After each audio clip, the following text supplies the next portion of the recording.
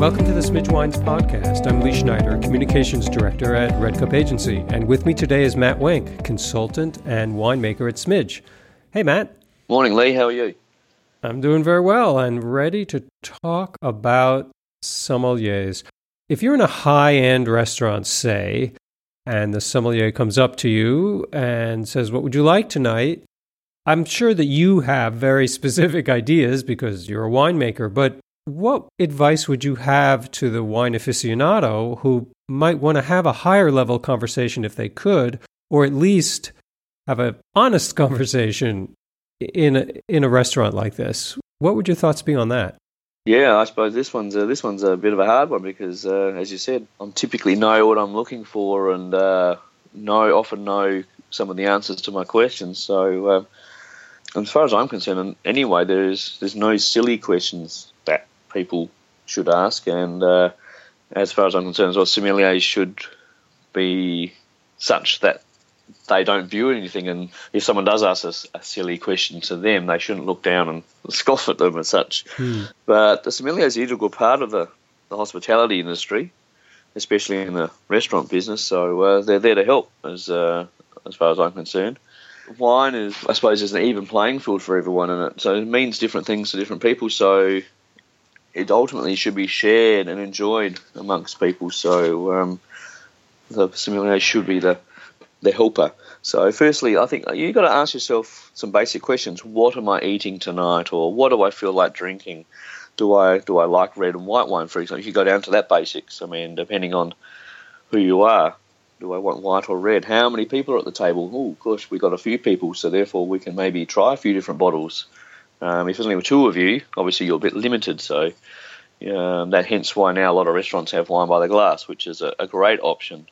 You can look at the list they do. They have, I don't know what I want to drink, but do you have a degustation menu as such? So you have maybe wines and food that are already matched together. What order should I start with? Some fizz? Will rosé go with the entree, or I like red wine. Can I drink that with the entree? So ask the sommelier to help you narrow your choices down if you have an idea roughly what you want. You can ask them, where's the winery? This sounds interesting. What are these guys known for? Do you recommend this? What should I eat? I like that wine. What should I eat with that? So don't be afraid to ask anything and everything. They're there to help you. I think that's really great advice. It's kind of a collaboration, not one above the other. Yeah, collaboration, exactly. I mean, the sommelier, he or she should be asking you questions as well to gauge A, your knowledge level, and B, what they should really start recommending and what you like. When it comes to recommendations, if I were to say, well, I'd like something from Australia, but a lot of the time they just recommend Shiraz. They just kind of do that because I guess that's what Australia is known for.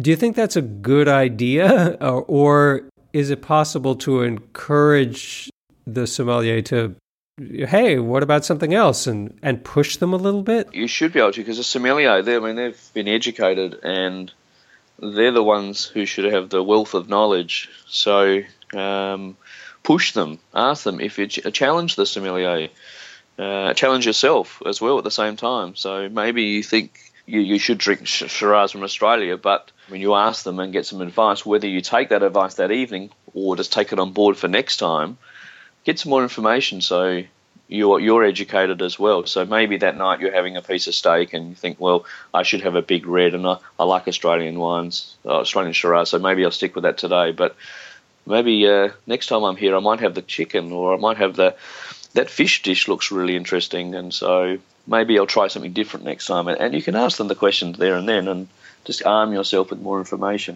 The wine industry is agricultural. Their wine's going to be slightly different every year to a certain extent. So it's all about trying things and asking the sommeliers about some very vintage differences. So yeah, don't be afraid. Ask them to try different things, and they'll hopefully give you a good response. If you had just a few tips about creating a satisfying wine experience in, say, a restaurant setting, say you had a top 3 ideas that would be best, what would those be? collaboration, right? We're talking, I mean, one thing is seek a collaboration might be one. Maybe do some reading of your own. When you get there, just look at the wine list. You may not know a lot about wine, but wine lists are typically set out well, typically. So you go, okay, there's a white wine, there's some sparkling wine, and there's the red wine, and there's the rosé section.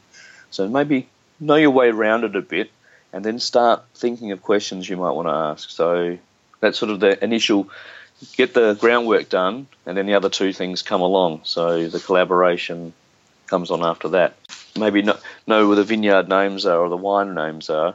Often if you go to a wine list, for example, if there's European wines on there, especially say one from Burgundy, they're the ones, some of the harder ones to decipher, because Burgundy is all about the vineyard typically on the label. And so the wine, for the vineyard the wine is from, and the vintage and the producer is important, but often secondary. So you look at it and go, Chassagne and Montrachet, and you go, well, what's that? Mm-hmm. And it's just the vineyard name. And it might be, say, 2012, and you go, okay, in 2012, I said, I didn't it, the person may not know where it's from. The fact that white Burgundy is Chardonnay, I've heard people say, I hate Chardonnay, but I love white Burgundy. It's like, okay. Or conversely, I don't like Pinot Noir, but I love red Burgundy. It's like, okay. Obviously. So, yeah, I mean, but again, it is a different world out there to decipher, especially those European labels. I mean, Bordeaux, as I said, Burgundy is more about the vineyard, but then Bordeaux is more about the producer. So the assumption is that the person reading the label knows what sort of variety blend that producer makes. So it might, I mean, obviously in Bordeaux you've got Cabernet Sauvignon, Cabernet Franc, Merlot, Malbec, and Petit Verdot.